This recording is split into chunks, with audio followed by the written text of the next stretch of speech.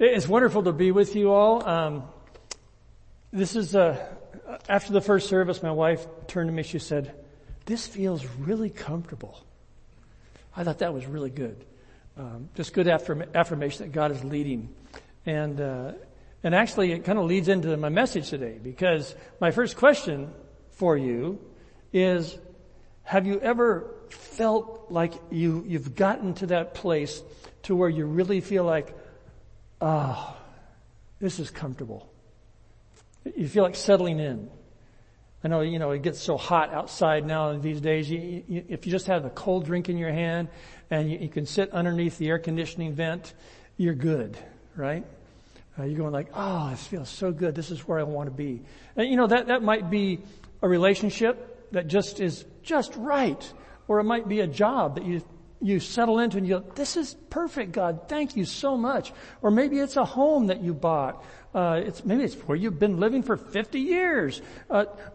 There's that place. For me, I'd go to my grandma's house, and I had my corner and I had my teddy bear, and, that was the perfect spot to be, right? Especially if there was homemade ice cream as well. And you're just thinking about this. I think we're all wired to I guess, desire that feeling of place and acceptance and comfort. We want that, don't we?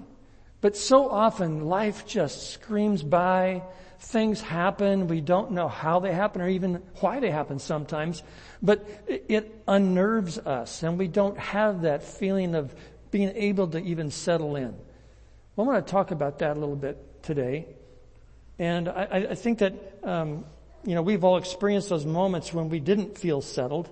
My wife and I, Janice, we've moved 19 times in our marriage together. We've been together almost 49 years now, coming up on it in September. But moved 19 times. We've been in 10 different cities, 10 different locations. Now, granted, there were a few more times when we were younger, going from place to place, being a youth pastor and all that kind of good stuff. But you wonder, are we ever going to have a life where we feel like we settle down? And now, we're retired, kind of semi-retired now, and we're in Fresno, and we're thinking, now is this going to be where we're going to be for the rest of our life? Which is not that long, but settled finally. And so we're thinking about it, and we think, now, actually, when we were thinking about retirement, we were thinking, we've got a kid, my son Ben, he lives in Oregon, and he's got 2 grandkids for us, and my daughter, she's in Fresno, Jamie, and she's got 4. And so you do the math thing, okay, we got to go to Fresno, because there's more grandkids here, I guess, but we're going to try to go between both places more time now to do that, right?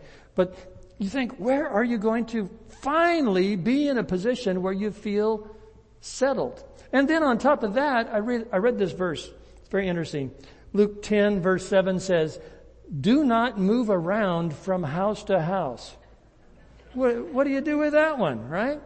I think that's a little out of context, but we'll move on. All right. So, the Bible, I think, really speaks to this issue of where do we finally get to that place of comfort, settling in, of rest. And I want to direct your attention to the book of Acts. If you have your Bible app on your phone, whatever, open it up to Acts chapter 17. Very interesting passage. You've probably heard somebody preach on this before. Maybe you've read it yourself. But this is where Paul is in Athens, and he goes to a spot basically where they have a whole bunch of idols. It's kind of like Idol Central, all right? And people are going up there, and they're bringing their offerings, and they're worshiping their idol of choice for the day or whatever it is. And at that place, there is also an altar that is been placed there, and it says, "To an unknown God." So they figured among all these idols, all these gods with little g's, there is probably one God that we're not really aware of who he is or what he's about, but we recognize that there is probably an all-powerful God. And they have an altar erected to this God. Now, starting in verse 22, Paul stood up in the meeting and said, "Men of Athens, I see that in every way you are very religious. For as I walked around and I looked carefully at all the objects of worship, I even found an altar with this inscription, 'To an unknown God.' Now, what you worship as something unknown, I'm going to proclaim to you. The God who made the world and everything in it is the Lord of heaven and earth, and does not live in temples built by hands.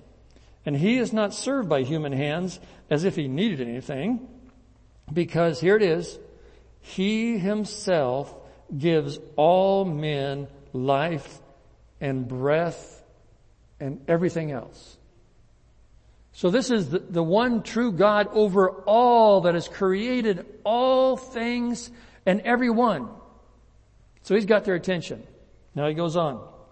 "From one man he made every nation of men that they should inhabit the whole earth. He determined the times set for them and the exact places where they should live. God did this so that men would seek him and perhaps reach out for him and find him, though he is not far from each one of us." Now here it is, underline this. "For in him we live and we move and we have our being." I want to camp out there today. In him, God, Jesus, we live, we move, and we have our being. What does that mean? There are three things there. Number one, in him we live. In Acts 17:25, it says, "He himself gives all people life and breath." And so we know from Genesis that God was the one who created all things, including man and woman and all the living things. And so John chapter 1 verse 3 says, "Through him," talking about Jesus and God as one, "through him all things were made. Without him nothing was made that has been made." It's a pretty comprehensive verse, isn't it? I mean, you read that and you go, okay, I get it. Everything that has been made by God. Nothing's been made that wasn't made by him. Which makes it interesting to think about us as people that make things. Do you realize, if you think about it, everything that we make is just kind of a reorganization project? Because we're taking raw materials, right, that God made. We just kind of redistribute them, or, okay, we're making a computer. Great. Well, I need silicon chips and I need this and I need that. Well, God made all that stuff. And you know what's really interesting is that we've never made anything that God went like, "Oh, wow, you made that. That's so cool." He knows all the stuff that he made, and he's not surprised by the things that we kind of put together, because he actually wanted us to kind of be creative with all the raw materials that he made. He knew we were going to make computers. He knew we were going to have cell phones. He knows how to do that stuff. You're not going to ever surprise God. But everything that we have is a product of God's original creation. I mean, think about that. And also think about the fact that God was the one who created you. Matter of fact, the Bible says that before the beginning of time, he had in his heart and mind to create you. That's right. I mean, that should just set you back. I mean, I've sat down and thought about that a while on different occasions. I think, wait a second. The God who created everything thought about me. And he said, yeah, I want to make that squeegee little guy, and I want him to be born in Visalia, California for this time, place. And I'm going to gift him with these gifts, and I'm going to give him these resources, and I'm going to give him this family. God thought about every one of you.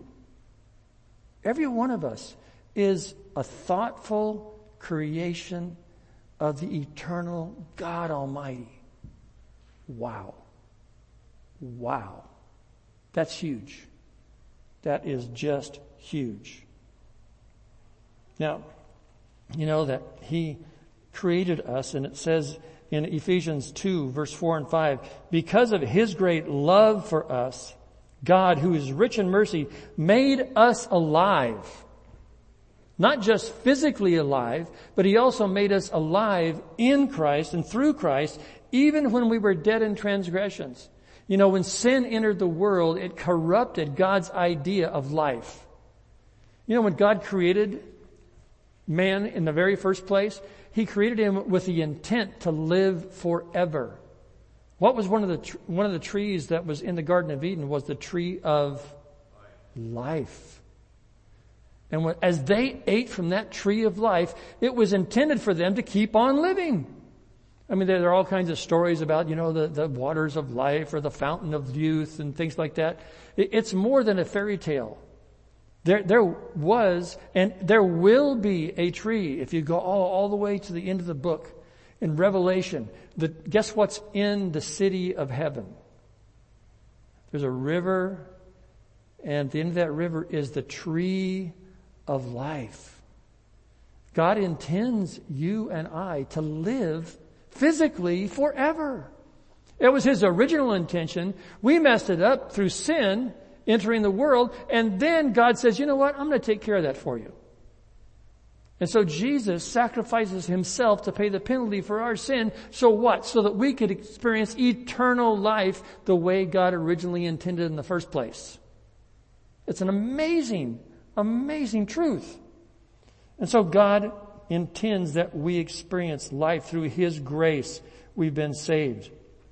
Philippians 1 verse 21 says, for me to live is Christ. Without Christ, we wouldn't be created in the first place. And without Christ, we wouldn't have the opportunity to keep on living.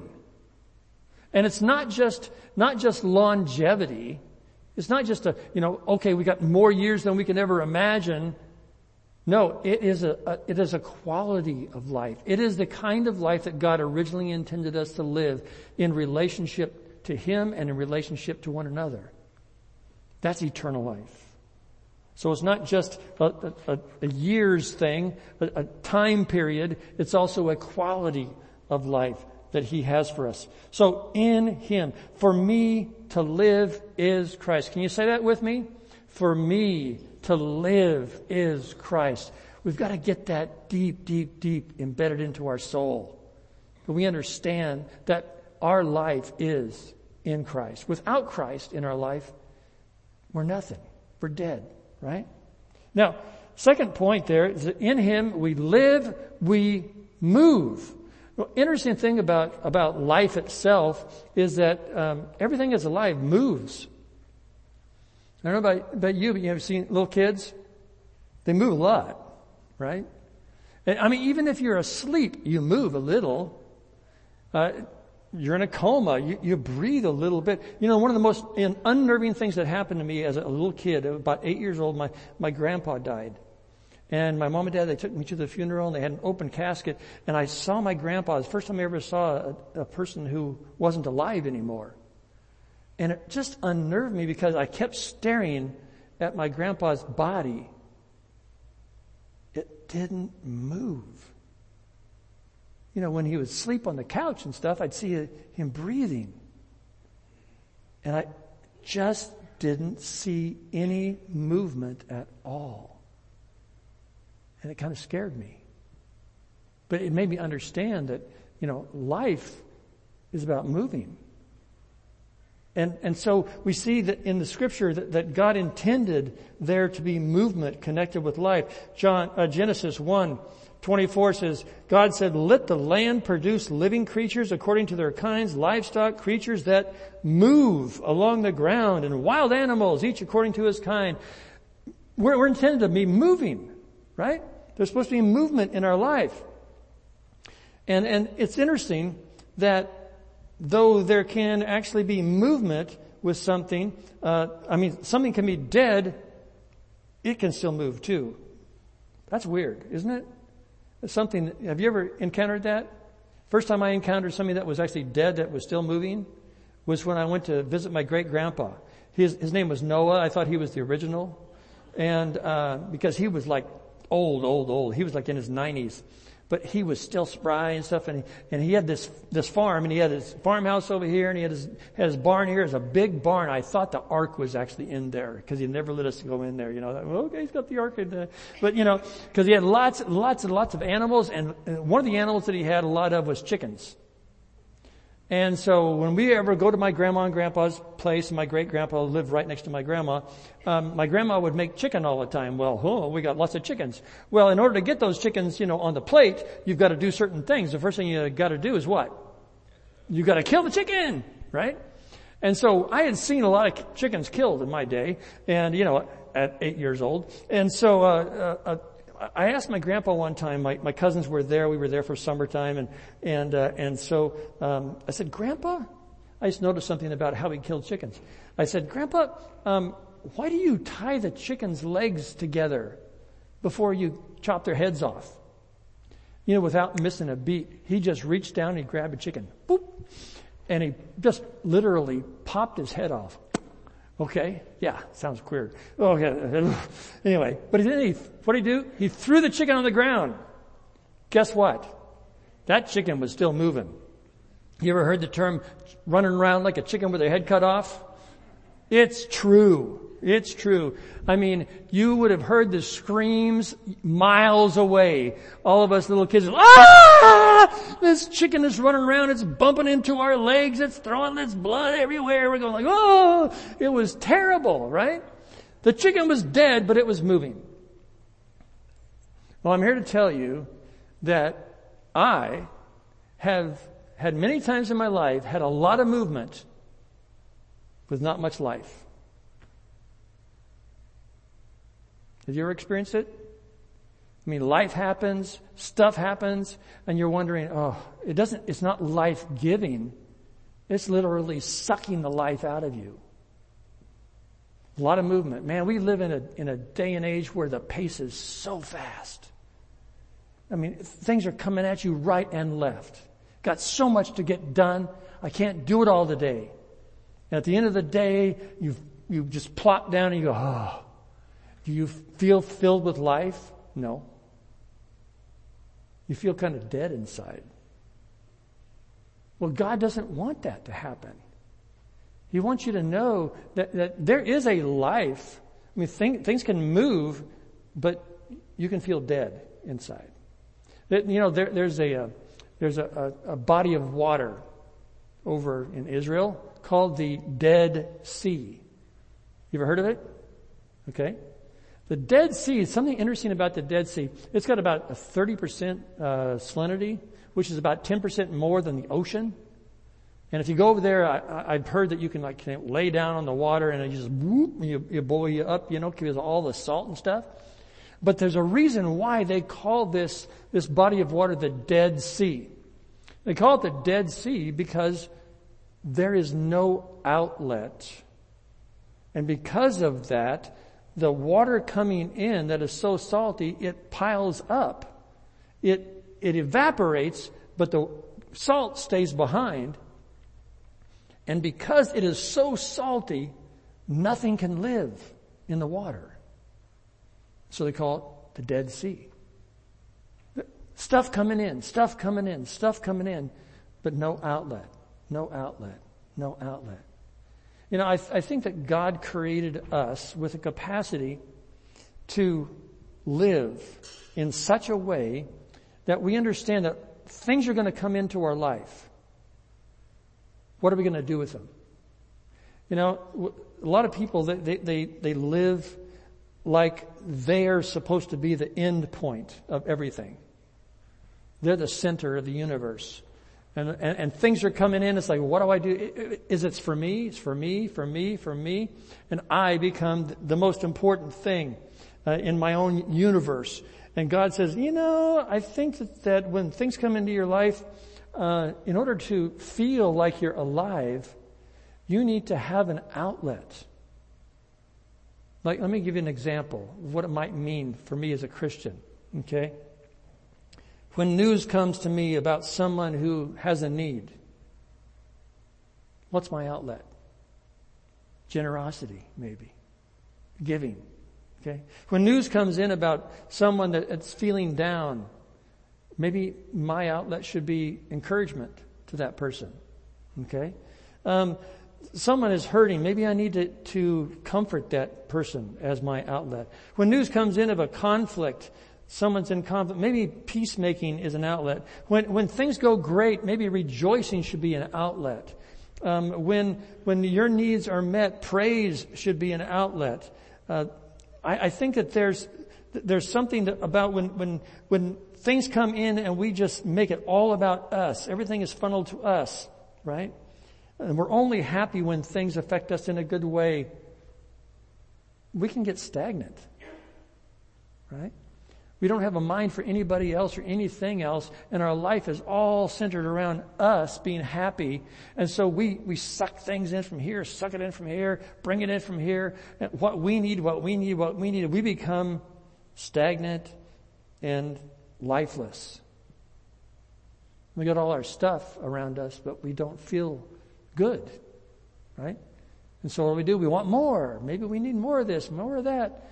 And we don't realize that a part of the life that God gives us is intended to be a conduit for the things that He gives us so that we can give out. I don't know if you've ever really, really been in a situation where you were able to give that word of encouragement or help somebody when they needed help. How did that make you feel? Especially when in the eyes of the individual that you helped, maybe they got tears in their eyes. Maybe they said, "Oh, thank you, Jesus." You see, we were created in Genesis in God's image to be bearers of His image and so to reflect Him to other people. So when circumstances come into our life, we're given the opportunity to be that reflection of God to somebody else so that they get it. They get who God is, that God loves them too, that God created them and wants to have a relationship with them. And we're that person, that conduit that takes His love and expresses it to someone else. And then it not only makes them realize who God is and gives them a feeling of acceptance and comfort and love, but it also makes us feel like we have value, we have purpose. It makes us settle in to feel like, man, this is a good place to be. Maybe you've experienced that when you've been able to meet someone's need.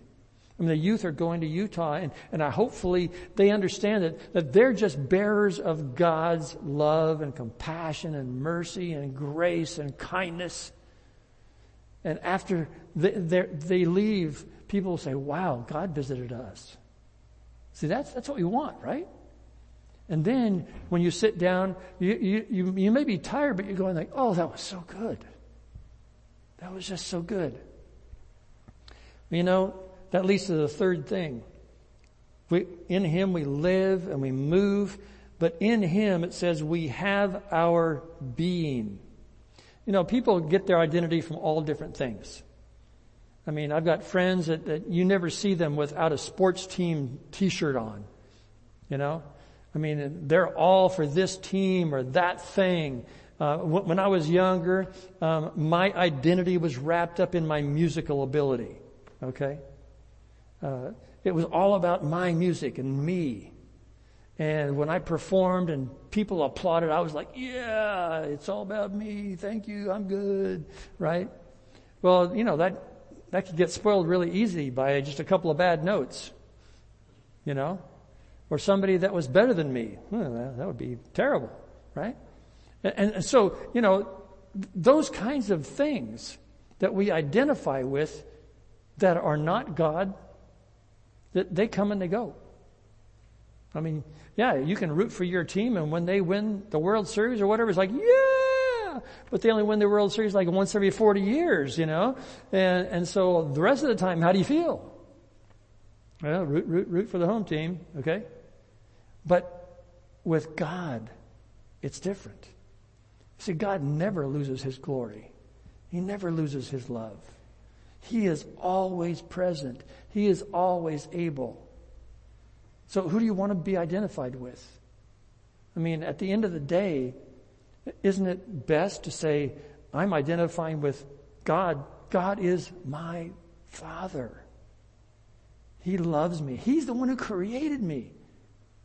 I mean, you feel like to brag because you know somebody? Hey, like I know the somebody, right? I not only know him, I'm a part of his family. That's a cool thing, right? That we identify with him, that we have our being all wrapped up in being a child of God and actually living for him. Colossians 1:17 says this, he is before all things, and in him, get this, in him all things hold together. You ever feel like you're falling apart? Your world is just falling apart? Well, when you feel like things are falling apart, maybe it's because we aren't centered. Maybe we need to look closer at what are we living for? Who are we identifying with? What are we looking to do or to feel or to experience to make us feel good? Everything is temporary. Everything, moves through and around, and things happen, things don't happen, and we get disappointed, discouraged. God is constant. And so when we put our identity, when we settle in to our relationship with God, then we're at that spot where we feel like, okay, I've got my stuff together, finally. But remember, look at that verse. God holds all things together. I'm always reminded of the idea that this is kind of a weird, you get to know me more, you'll get to know that I have kind of some strange, weird ideas, all right? But they just kind of pop in my head and you can't do anything with them, so I just share them. So think about this. The most destructive weapon that we have on the planet is what? The atom bomb, hydrogen bomb. How do you make that? What do? You take the tiniest particle that God created, and what are you trying to do? Trying to separate it. That's how the big boom happens. Right? It's always been kind of interesting when I thought about that. Whoa. God is the one. Without God, everything would explode. Right? Talk about the Big Bang. No. God is the one who holds all things together. Right? Without God, things explode. Right? What? God holds all things together. So when you feel like things are falling apart and you're kind of uncentered and you want to get recentered, God is the place to go. Remember, God created you because he loves you. He wanted you not just to exist, but to have an eternal life that's full, that's abundant, right? So live in him. Move the way God would move. Be Jesus, that old phrase, what would Jesus do? That's a great phrase. Living in Jesus. Move in Christ. And know that he is your center. He is your life, your being. Ephesians 2:10 says, we are God's handiwork, created in Christ Jesus to do good works, which God prepared in advance for you to do. Know that you live, you move, and you have your being in Christ. All right? Let's pray. God, thank you so much for your love for us, for how much you care for us, that you thought to create us. Wow, what an amazing thought, God. And thank you for the truth of it. May we now just live it out. Make you the center of our being and let you hold our world together as we live and move for you. We pray these things in Jesus' name. Amen. Amen.